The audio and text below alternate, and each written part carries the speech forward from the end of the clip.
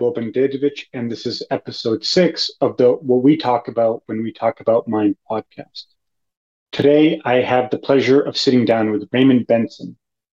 He's an international communications consultant and language teacher. With almost 20 years of experience in 4 languages as well as Mandarin Chinese, he's helped an untold number of students acquire a second language in both business and military settings. Today, we're going to discuss French, Spanish, and German, mostly focusing on verbs related to volition and intentionality. We also bring up Latin and Greek to supplement our discussion of philology. This episode is most interesting to me because we touch on topics that are sparse in terms of rigorous academic interest. Because of his wealth of experience, I'm excited to discuss what he talks about when he talks about mine.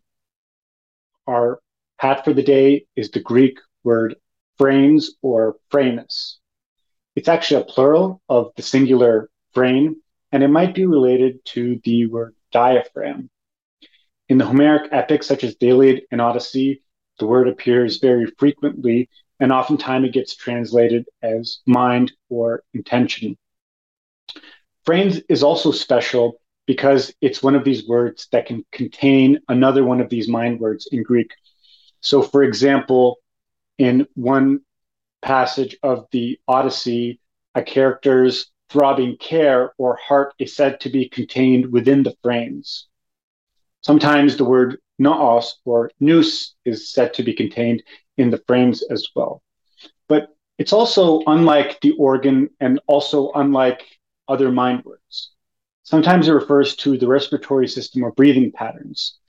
For example, in the Homeric epics, when a character is sad, it is oftentimes said that grief was cast into the phranes. So that's the word for the day. It's the Greek word phranes or phranis, and it's an awesome word that's used very much in the Greek Homeric epics. Our book recommendation for the week is Wheelock's Latin by Frederick M. Wheelock.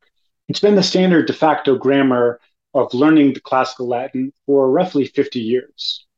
And it's composed of 40 chapters, which covers all those things that you might expect in an introductory grammar, as well as some very curious moral epithets that every student should be very familiar with. This revised edition is available online, and you can get it for a fairly inexpensive price, as there are many copies circulating around. So the book recommendation is a language book known as Wheelock's Latin by Frederick M. Wheelock. How are you doing today, Ray? Good, doing well. Thank you. So tell me a little bit about your education, your background, and your professional activities with respect to both psychology and language. I went to school at Western Washington University up in Bellingham, Washington State. And I started my business, though, in 2016, doing international language and communication consulting. And I did a lot of language training and teaching for professionals. But mainly what I studied in the university was the Modern and Classical Languages Department. And I studied Spanish literature, French literature, and linguistics and Chinese literature. I was invited up in my last year at the university there to the linguistics department in the 400 level. And when I went to school in Taichung at Fengjia University, I got my Chinese language certificate.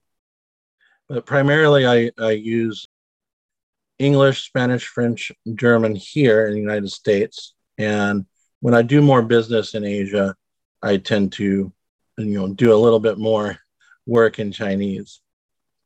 It's great to hear that you have this overwhelming experience in such vastly different language families. Could you talk a little bit more about the nature of language acquisition from your perspective in a business context? Or to rephrase it, could you tell us the difference between both adults and children with respect to language acquisition? Yeah, there's a big difference between language acquisition for adults and children. Young childhood acquisition is very developmental, so that's going to take the place of that kind of unique spot, whether it be psychological or neurological. But you have this pseudo science that is really popular with marketing like from Rosetta Stone, saying that you can learn a second language the same way you learned your first, when that's a kind of unique phenomenon to happen in a child and sometimes two languages can take that place, right? When a child is raised bilingual, that person will observe and analyze the world thereafter with that first language. And so when I teach language to adults, we're analyzing through that native language lens, right? That's the main difference, is that I know there's a very important thing for me to know as a teacher. What is their native language? And then I can try to go through that perspective. So I've started my research in Germany, January 2013, I believe. And it was very useful that these students were native German speakers, and I was teaching them another Germanic language of English. So it helped me to understand English a lot better, right? And it was a lot easier to give these examples through their own language, because it's just a further evolved form of German, right? You have a lot of these concepts that were born out of German that we use in modern English. And so that perspective is a lot easier to deal with. Then one of my research subjects, well, his spouse is from Poland, right? So her native language is Polish, the Slavic language. And so that perspective was a lot more difficult for me to try to teach from the perspective of a Slavic language, because I don't know any Slavic languages. I just know of them and I know some of the aspects of them, right? So anyways, my point is that you have, with adults, you have to analyze things from something they already know, their native language. You can analyze, you can present it in a way where they can tear it apart and put it back together through the lens of their native language. With children, they're learning from a blank slate, right? And from that point, from that native language on, they're going to be analyzing the world and language and culture through that lens. Is it accurate to summarize that it's easier for children to learn languages than it is for adults? Is that an accurate characterization of your experience? You know, I think that it's hard to say easier or harder, because I think that it's so situational and it so depends on motivation. I think that I've seen students of mine fail because even though they're smart enough and they might have enough of a natural ability to learn language or whatever to do it successfully, if they just would not give themselves a barrier by saying, oh, I'm not the same as that guy. Oh, I didn't learn it as well as this prodigy or whatever. And so if they lose motivation, then they stop themselves, even though they're perfectly capable and intelligent and skilled enough to do it and be successful. So you have a child who might have a bad memory associated with a language or with that kind of learning environment or whatever, and they're totally disenchanted with the process of learning language, even though they're maybe really skilled or talented in it or intelligent enough to do it. So from my observation, I think that when you put a box for people saying, are you talented enough to do it? Are you intelligent enough to do it?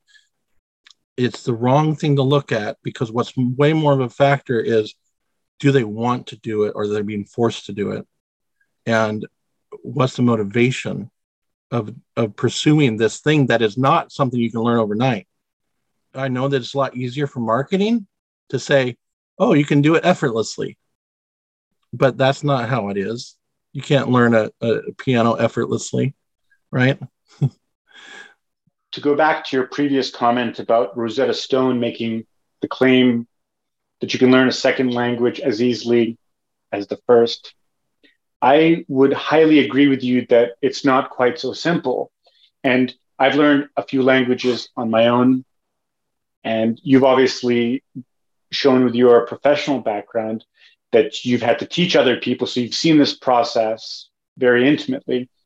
And it follows from this that our combined experiences reflect that it is a marketing slogan that perhaps goes a little bit too far.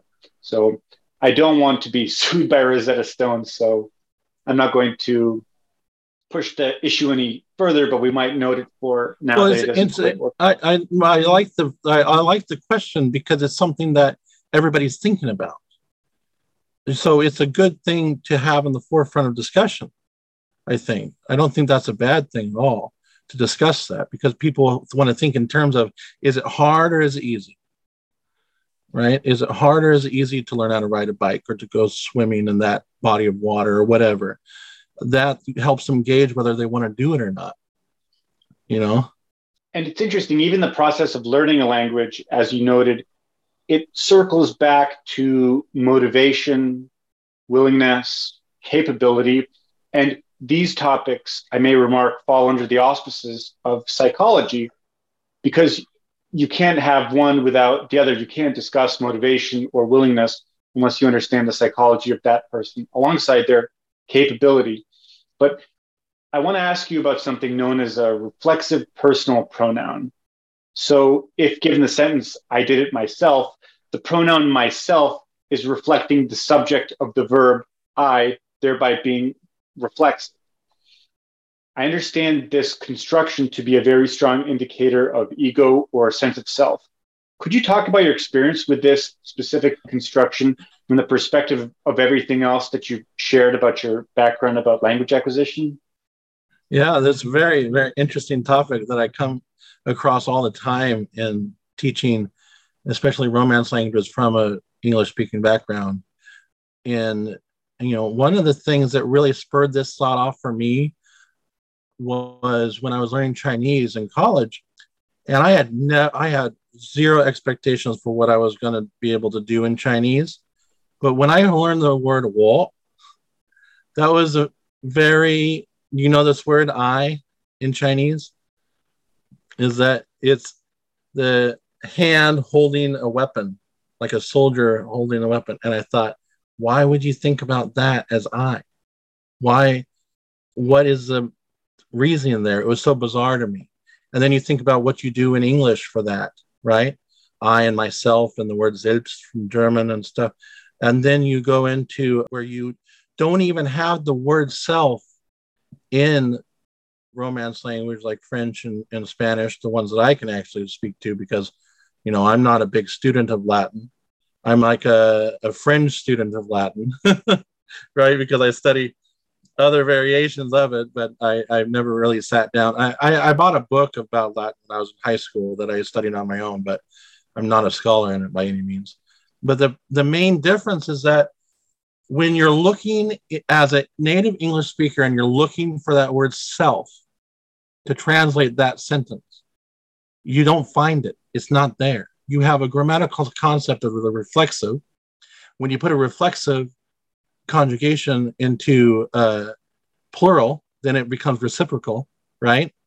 And so that concept builds the self, where the subject pronoun is the same as the object pronoun, right? So you're doing the part of the sentence that's using the verb is the same as the part of the sentence that's being affected by the verb, right? And that's how you do self in Spanish, right? So it's completely fundamentally different. So sometimes I have students in my French classes who are native Spanish speakers, and it's so easy. I just say it's the same as in Spanish. Like, oh, okay, yeah, that makes sense. So just make sure that the subject is the same as the object, and boom, there you go. But then native English speakers are going, where's self? Where's the word self in there? And it doesn't exist, I apologize for interrupting.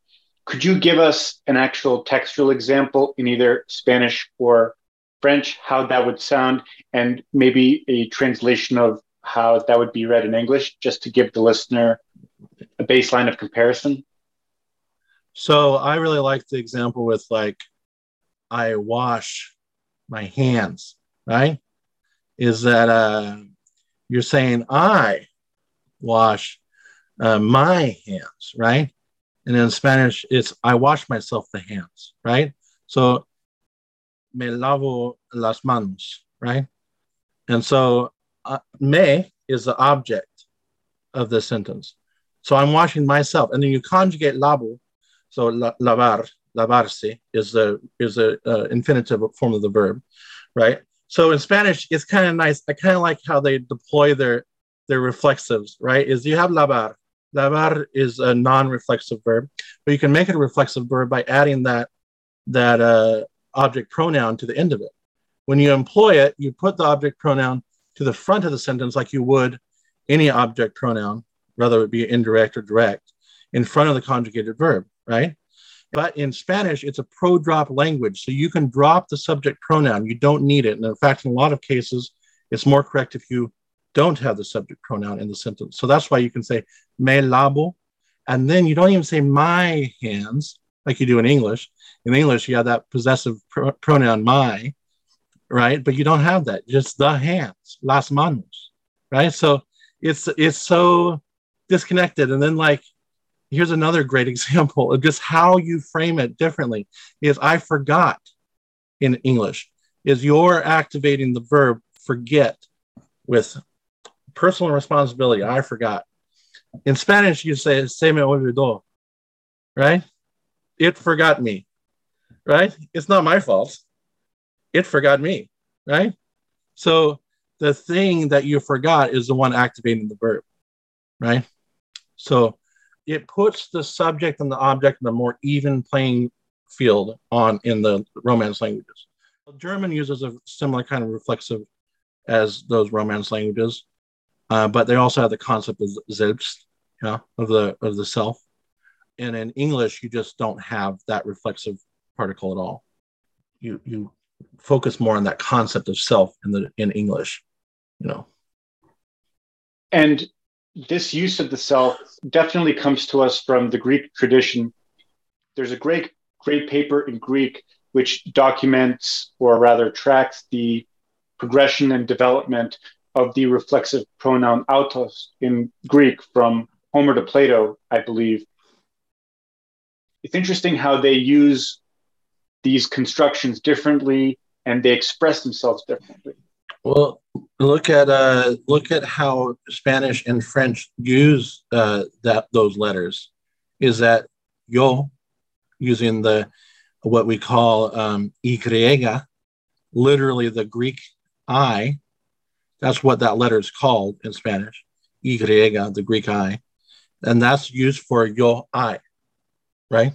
Y-O for I in Spanish, and then you have in French, the letter Y is called Y, also the Greek I, right? As opposed to when you have the what we call I in Spanish, it's called Y Latina, right? The Latin I.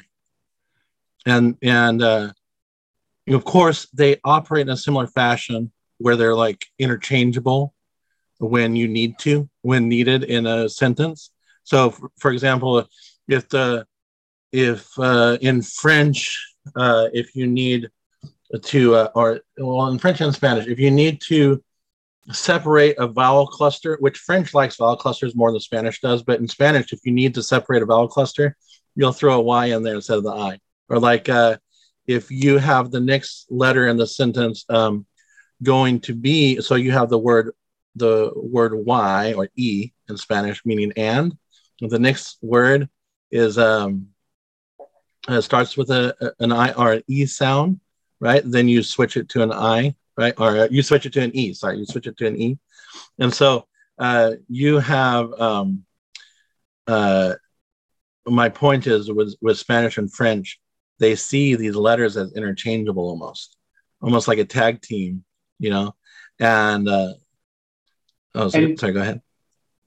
Just for a listener that might be unfamiliar with the diphthongs and triphthongs, could you explain to the listener what a vowel cluster is?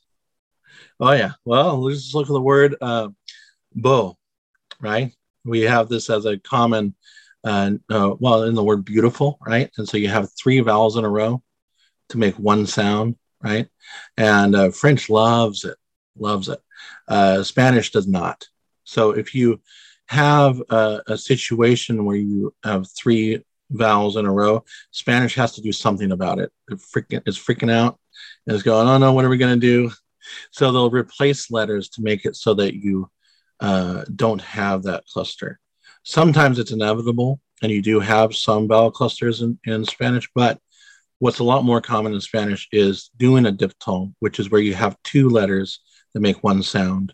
And that's very common with the vowels even, but that can be with consonants as well.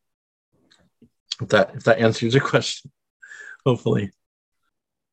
I consider vowels to be some of the most challenging aspects of learning a language, and I'll tell you why. When you have two or three vowels in a row, in many languages, it comes to pass those vowels contract into a different sound. Henceforth, rather, thereby, that's why they're called vowel contraction rules. In Latin, these are pretty straightforward, where the vowel will condense either into an E or an I, because it doesn't happen so often. But depending on the part of speech, whether it's a noun or a verb, the stress of the vowel also changes. And this is difficult for some people to grasp because they forget how simple it is and how much they use it in their daily lives. For example, look at the noun convict, but look at the verb form, convict. They're spelled exactly the same way, but the difference is the stress on which vowel, and that's determined by these arbitrary rules about part of speech and where the stress goes. But in other languages, such as Semitic ones like Akkadian, the vowel contraction rules are a very core part of the grammar because depending on how the vowels contract, actually determines what the word means. And we're not going to get into the structure of consonants and how the Akkadian language works, but the vowels are a very big deal in how the language is studied. So I think go ahead. If I might add to this, one of the things that is kind of relieving that I like to stress to my students is that when you have a lot of irregularities, a lot of fundamental changes in how vowels will work together and how consonants will work together, and a lot of things that seem like at first a lot to know and remember, it's usually the words in a language that are most common or the most frequently used. So if you're really actually studying consistently and doing the kind of study that you want to be doing because you're passionate about it and you make the time for it because you want to do it, then you get used to those patterns, even though they're so irregular, because they're irregular because they're often used, right? So you have these really bizarre and different irregular patterns in like être, for example. People get really stressed out when they see the words to be in French and Spanish. Être, and then you have je suis, tu es, il est, nous sommes, vous êtes, right? Those are so different. And there are different ways to use those vowels. You have some diphthongs in there, and you have different pronunciations of the E, and all these kinds of things happening with it. Then in Spanish, you can argue that you have two different verbs for it to be, or three different verbs to be, kind of however you want to hash it out. I've heard some books say that haber isn't even to be, that is to have, and that's a whole nother discussion in and of itself. But you have ser and estar, and they're used just like our word to be, but they're in two different words, right? But the thing is all those variations and all those irregularities and all those weird spellings and whatever, they're so common and fundamental to the language that if you're actually studying it like you should be, like 20, 30 minutes a day, that it should become second nature to you, just like it is to every other speaker of the language, right? But I wanted to ask you, given your background in language acquisition, how often do you encounter people having issues with some of these words that might be psychological? And I'll list a few of these for you to see what comes to mind.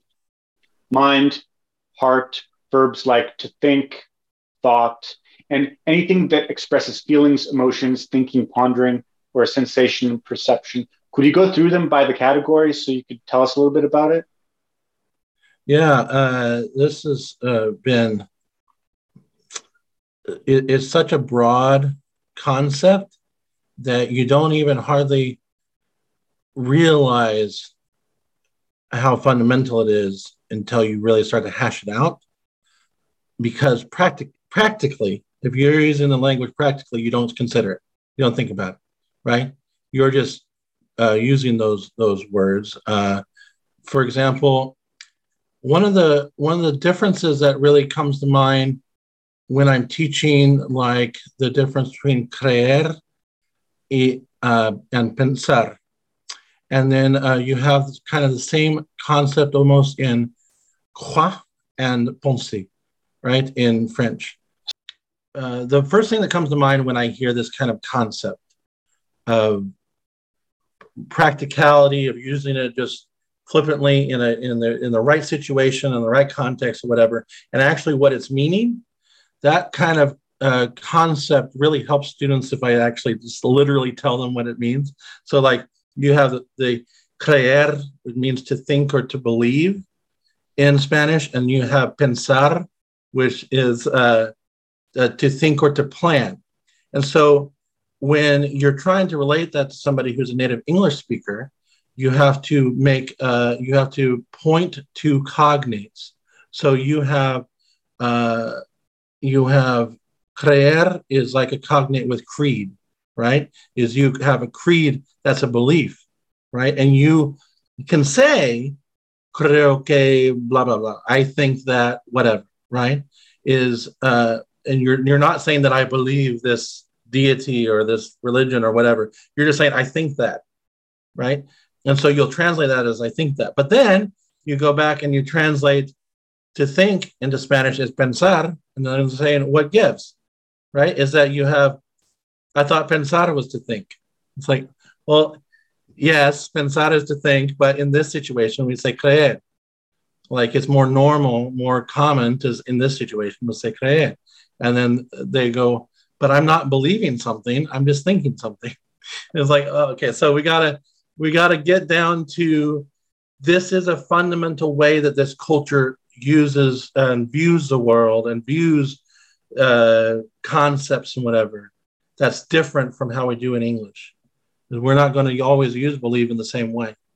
You could say, I believe that the train is late, but it's maybe more common to say, I think that the train is late. And also, when you have basically the same concept with croire in French, meaning to believe or to think, and penser, which means in French to believe or to plan and to think, right? They're used very differently. You cannot interchange them, really. In English, it's a little bit easier to interchange them because we have the word to plan, right? Well, you did a really great job of covering some of those important verbs before we get to the nouns, because mind is an important word, but it's only a noun, although it can be used as a verb in quite different sense. But I'd like to touch on what you said about the verb to believe. In Latin, this is credere, meaning to believe, but the context here matters quite a bit. So in Latin, typically credere comes up when you're talking about a dispute between two people, or when there's some sort of object of disagreement and a objective third party has to decide. So it has to do very much with respect to the person as well as the context of the situation. And we see vestiges of all of this in English. For example, we have the Latin verb credere, but we have English words such as creed that you noted, but also credit. Are you believable? Are you trustworthy? So it really bleeds over into a number of these important psychological categories. And regarding how fundamental some of these words are to our daily lexicon or the vocabulary we use on a daily basis, I was having dinner with a friend last evening who happens to be an endodontist, which means he does root canals. And we were talking about medical terminology, and the word for mouth is mentis. And this shows you how, from the Latin language, there's an affinity between what we say mind, when we say mind, as well as the modality of hearing and also speech. And even some of the terms that we've been discussing, take the terms fundamental or developmental, which we've used liberally in this discussion. They're affixed with, or rather, those words end with word mental, which ties into the very theme of this podcast. So, having covered these verbs in extenso, let's talk a little bit about these nouns such as brain, mind, heart. Do you ever encounter language acquisition challenges from some of your clients with respect to these specific nouns? I think having studied medical terminology in university as well, not that I got any kind of paper showing it or a degree in it, but I noticed that when you frame the anatomy very clearly as opposed to something that's not anatomical. So you have a very clear difference between la mente and el cerebro, right? You have the mind and the brain. And the brain is the organ, right? And then la mente is the mind. You know, the mind is the mind. It's not a physical object. So you have that kind of concept, I think, relatively clearly hashed out in those Romance languages, as far as I can tell. This might be a good reference, is that you have the word capacity, capacidad, right? Capacity, right? Capacity in Spanish and French. What do you have in there? You have the word cap, right? Reference to the head, right? And so you have that ability or talent coming out of the head. I don't know if that's something that you're referring to exactly, but then you have the same kind of carry over into German, where in German, the Gehirn is the brain. There's not nearly as much reference to the brain as there is to capacity, as to Kopf, right? Like you're having a foggy Kopf head, right? Or you're having a pain in the head, or there's a lot of reference to this word Kopf in German. Does that help? Does that help answer your question at all? No, I'm just kind of throwing words out there. You made a very interesting comment that I'd like to go back to. You said that the word mind is purely abstract in nature and it's not anatomical. And I'm very interested in this because this is often a conundrum that I have in studying ancient language, which is to say, of course, that it's very helpful to know whether you're dealing with a concrete or abstract noun when you're trying to do an ambiguous translation. Do you encounter in these Romance languages that the word mind has a clear cognate? And if so, is it always used in an abstract sense? Well, okay. I think that that concept is universally pervasive, right? I mean, you have humans who don't understand the world, and their tool of language is not adequate to explain what they don't know. So if you go back far enough, I'm sure that you could see that a lot of these words are being used out of because they don't have a word to explain something that they just figured out or whatever, right? So probably these words are outdated anyways. So if you have, you might think, if you're an ancient person and you don't understand the difference, or you don't believe in the difference of a physical organ, brain, and a mind, right? That you might not even have that concept of them being one being physical and one not. You know, so I can't speak to that. I don't know, because I really enjoy studying etymology, but I just don't know the etymology of those words well enough, because it feels to me, as somebody who teaches these languages and uses them on a regular basis, that it seems to me that it's very distinct, that one is physical and one is just simply not physical. And it's almost like it's a byproduct of the other. Let's go through some of these languages that you're very comfortable with, and let's cover what some of these analogous mind words are. So For French, Spanish, and German, could you go through for each word and tell us what they are in the context that they're used to the best that you can recollect? There is a very interesting difference in how you use to think and to believe in German. Denken is the root verb to think, right? Denken, to think. And then you have gedachte, dachte, which means a thought, right? Ein dachte. And then you have der Gedanke. And then you have das Denken, nachdenken, afterthought, die Überlegung, which is a thought about something, right? Like because überlegen means to think about something, right? Which is really interesting because it doesn't even use this word denken at all, but it is thinking about something, right? And then you have die Idee, right? Which is from the Latin word like idea, right? You have Idätchen, which is like a little idea, because that's a diminutive in German, is the Chen, the chin, right? And the Einfall, right? And Einfall doesn't even, come from Denken, but it's like kind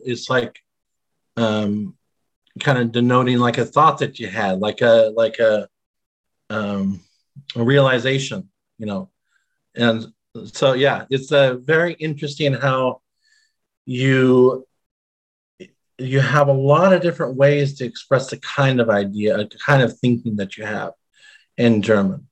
And then when you have this word Glauben, it's used so differently from Denken. I think that it's even used maybe more differently from in the Romance languages, with the difference between like creer and pensar, to believe, think, and like to plan to think in Spanish, right?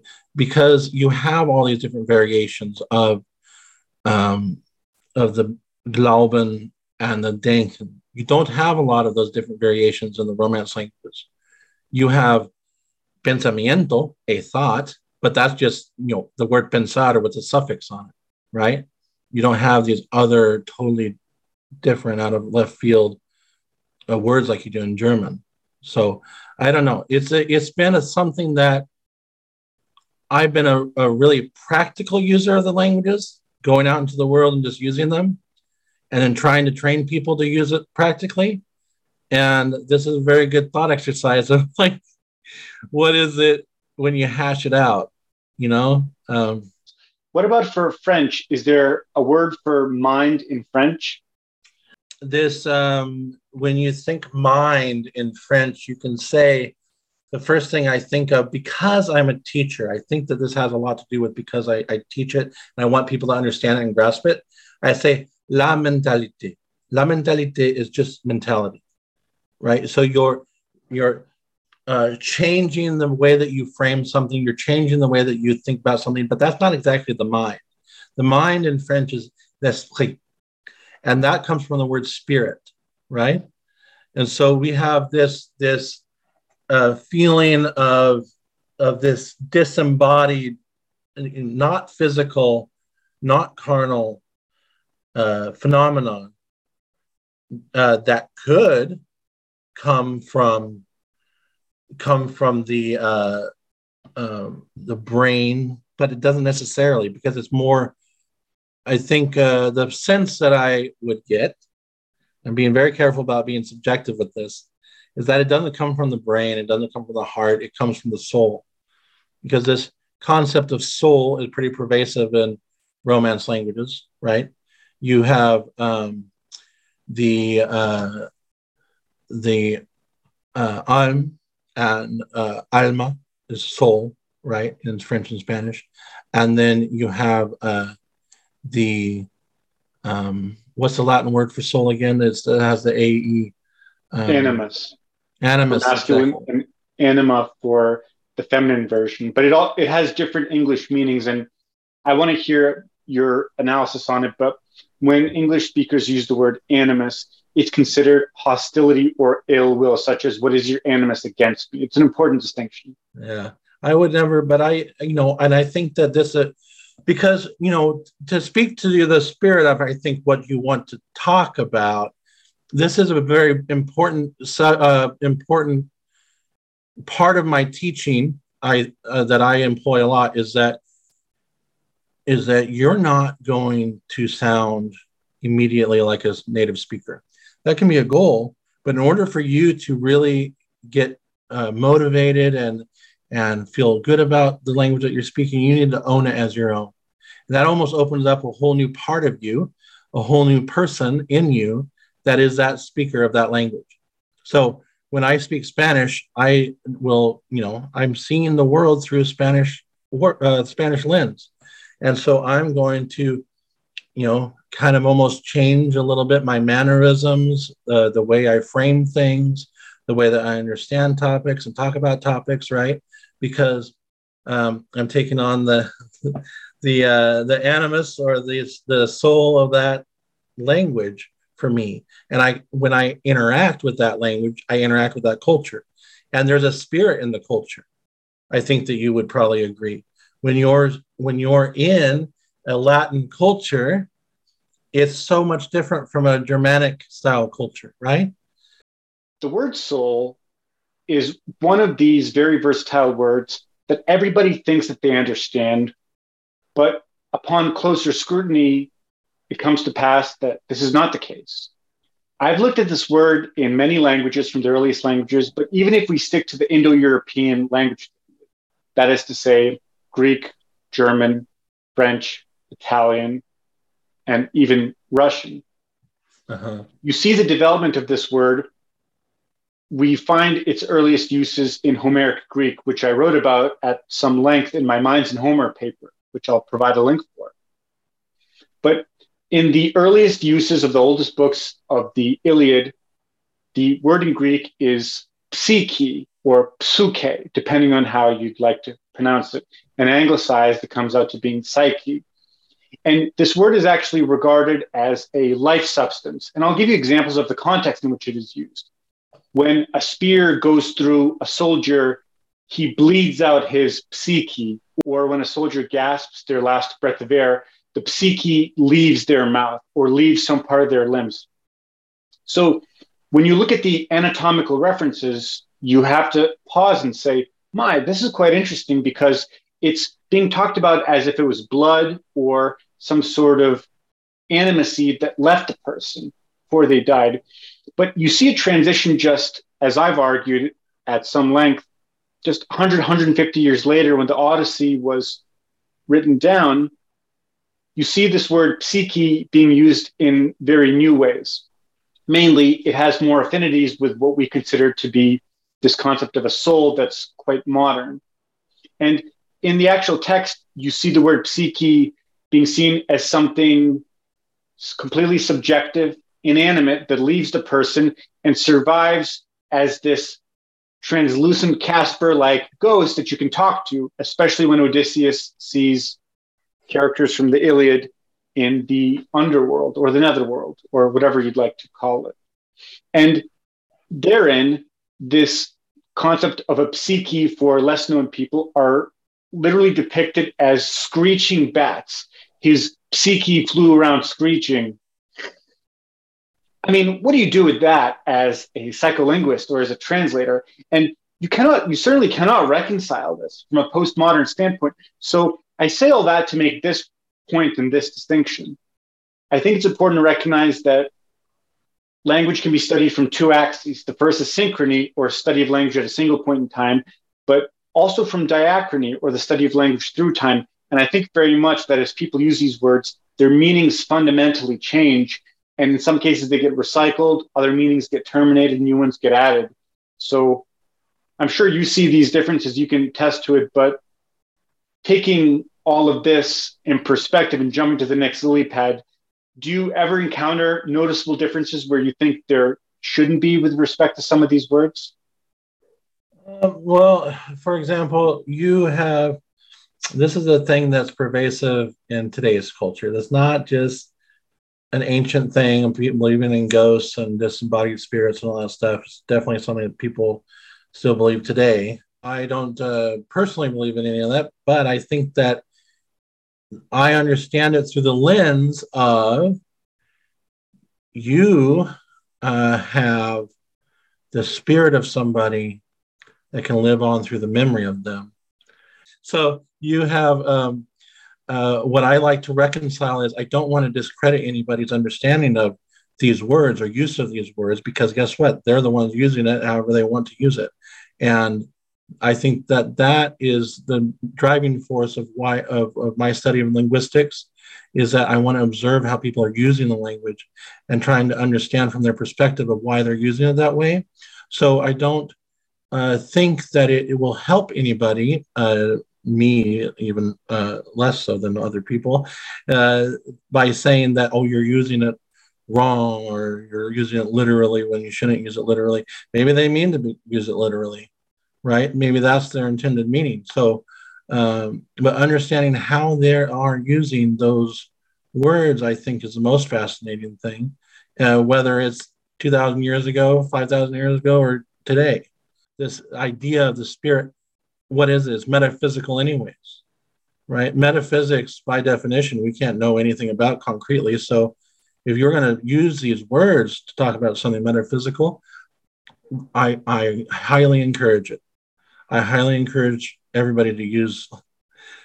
I think that's the driving force of language evolution, anyways, right? These kinds of discussions are very necessary, and they reflect some of the challenges that fields like linguistics and psychology have with respect to furthering our knowledge about ourselves. So, but moving on to an interesting question that I was most curious about. From your experience, how do you treat the word mind when you're teaching other languages?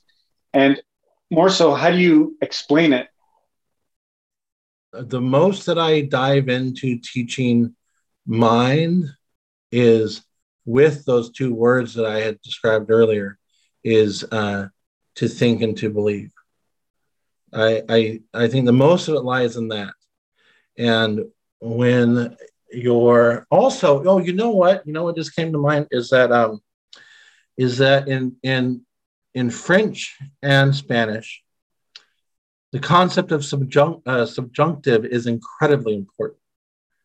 And we have subjunctive in English, but it's very hard to notice because a lot of times it's not even a spell change or anything. It exists, but we can't notice it. And it's not a big relevant thing in English. But it's the concept behind I wish I were taller, as opposed to saying like, I wish I am taller, or I wish I was taller. You're saying, I wish I were taller, and that's subjunctive, but we don't even hardly even recognize that. But the way that I teach subjunctive is that first I have to describe the mood change as opposed to indicative. Indicative literally indicates what's real and what has come to be, and more or less reality, as opposed to something that has not happened yet, has not come to fruition, but has some kind of doubt or volition behind it. And as a native Spanish speaker, you're like, oh, whatever. I just say the opposite vowel. Like, for example, hablo instead of hable, right? Like I speak rather than, the wanting to speak, or the somebody hopes or doubts that I speak, right?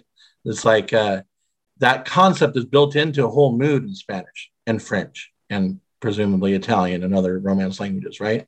Is that you have this really built-in, I think efficient, in a lot of ways more efficient than we do in English, mood in these languages that express intention and doubt and all of these emotions that come from maybe more of an animus, not a physical consequence to a physical action, like maybe is more indicative, right? Is we have the rock rolls into the tree, right? There's no There's no agency there necessarily. There's no individuality or whatever. It's just a physical action that happens. And then when you talk about subjunctive, you're only talking about the will or the doubt or the emotional response from a person. You cannot have a physical or a non person using subjunctive. It has to be a person using it. You know what I mean? First of all, let's unpack a few things very slowly. The subjunctive mood is an aspect of a grammar system and of a verb that indicates wishes or exhortations or things that have not come to pass or come to fruition, to use your expression. Mm-hmm. The English language does not contain some sort of verbal marking system. That is to say that there's no explicit way to detect when the subjunctive mood is being used other than specific words such as I may, I wish. Whereas in other languages, instead of saying I go, there's a way you can modify the verb to say I might go or I wish to go without having an auxiliary. And President of Russia, Vladimir Putin, used to say, in politics, there is no subjunctive mood. And when I sent this, see, you're laughing, you think it's funny, but when I sent it to my other English-speaking friends, they say, I don't get it. I say, do you not understand it or do you not know what subjunctive means? They said, yeah, I guess probably that one.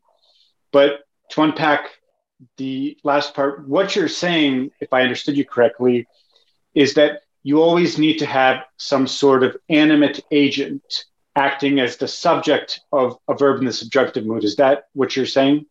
Well, you could technically have an inanimate object use a subjunctive if you wanted to. That could be grammatical, but it would be a bit nonsensical because then what you're basically doing is personifying that thing. Because you can't have an inanimate object have emotional response to something. And that's the whole crux of it. Are you saying that the subjunctive mood requires agency? Yes, because if you're saying the rock may fall off the cliff, regardless of if you need a modal verb there or not, that's a factual probability. That's not a want or desire or doubt. If you're saying that the rock doubts that it will fall off of the cliff, even then, like the rules for subjunctive in Spanish are that you must have two different subjects, right? So the first subject being the triggering verb, using the verb that will trigger the subjunctive, and then the second clause having a different subject that will use the verb in the subjunctive conjugation. So you have to have agency of a subject doubting or wishing, wanting. What about the phrase, the rock ought to fall down? How would you analyze that one? That's an opinion. That's definitely a stating the fact of your opinion. You have to say something like, I want the rock to fall down the hill. It hasn't happened. If you say the rock ought to fall down the hill, that's your opinion. You're stating your opinion. So isn't that the heart of the subjunctive, is that it's hypothetical? And I do apologize. I think we're operating on slightly different definitions, which is good, which is why definitions are so important. But my understanding of subjunctive in Latin, it's always reserved for hypothetical actions or things that either haven't happened or things that have dependencies, kind of like from a construction standpoint, if-then statements where you have two clauses, the protasis and the apodosis. If X comes to pass, then Y would be the result. So I lump sum this term subjunctive in a number of languages, but it sounds like the way you understand subjunctive with respect to your languages, you use it specifically for wishes and exhortations. Are we getting warmer with respect? No, I think well, I don't see the discrepancy. You say, for example, tengas un buen día, have a good day. You're implying the espero que tú tengas un buen día. I hope that you have a good day, but you don't have to say the whole thing. You imply it though. It's implied That's what makes it subjunctive. Still, is because there's an invisible part of the sentence that is saying I hope that you have a good day. I see. So it's omitted aspects of the sentence. That makes much more sense to me. I appreciate you clarifying that. Hey, I enjoyed the conversation very much, Raymond. Thank you so much for coming on the podcast. I really appreciate it. I enjoyed it immensely, and be happy to carry on at any time that you need more research. Absolutely. I look forward to having you on the podcast again. Thank you so much.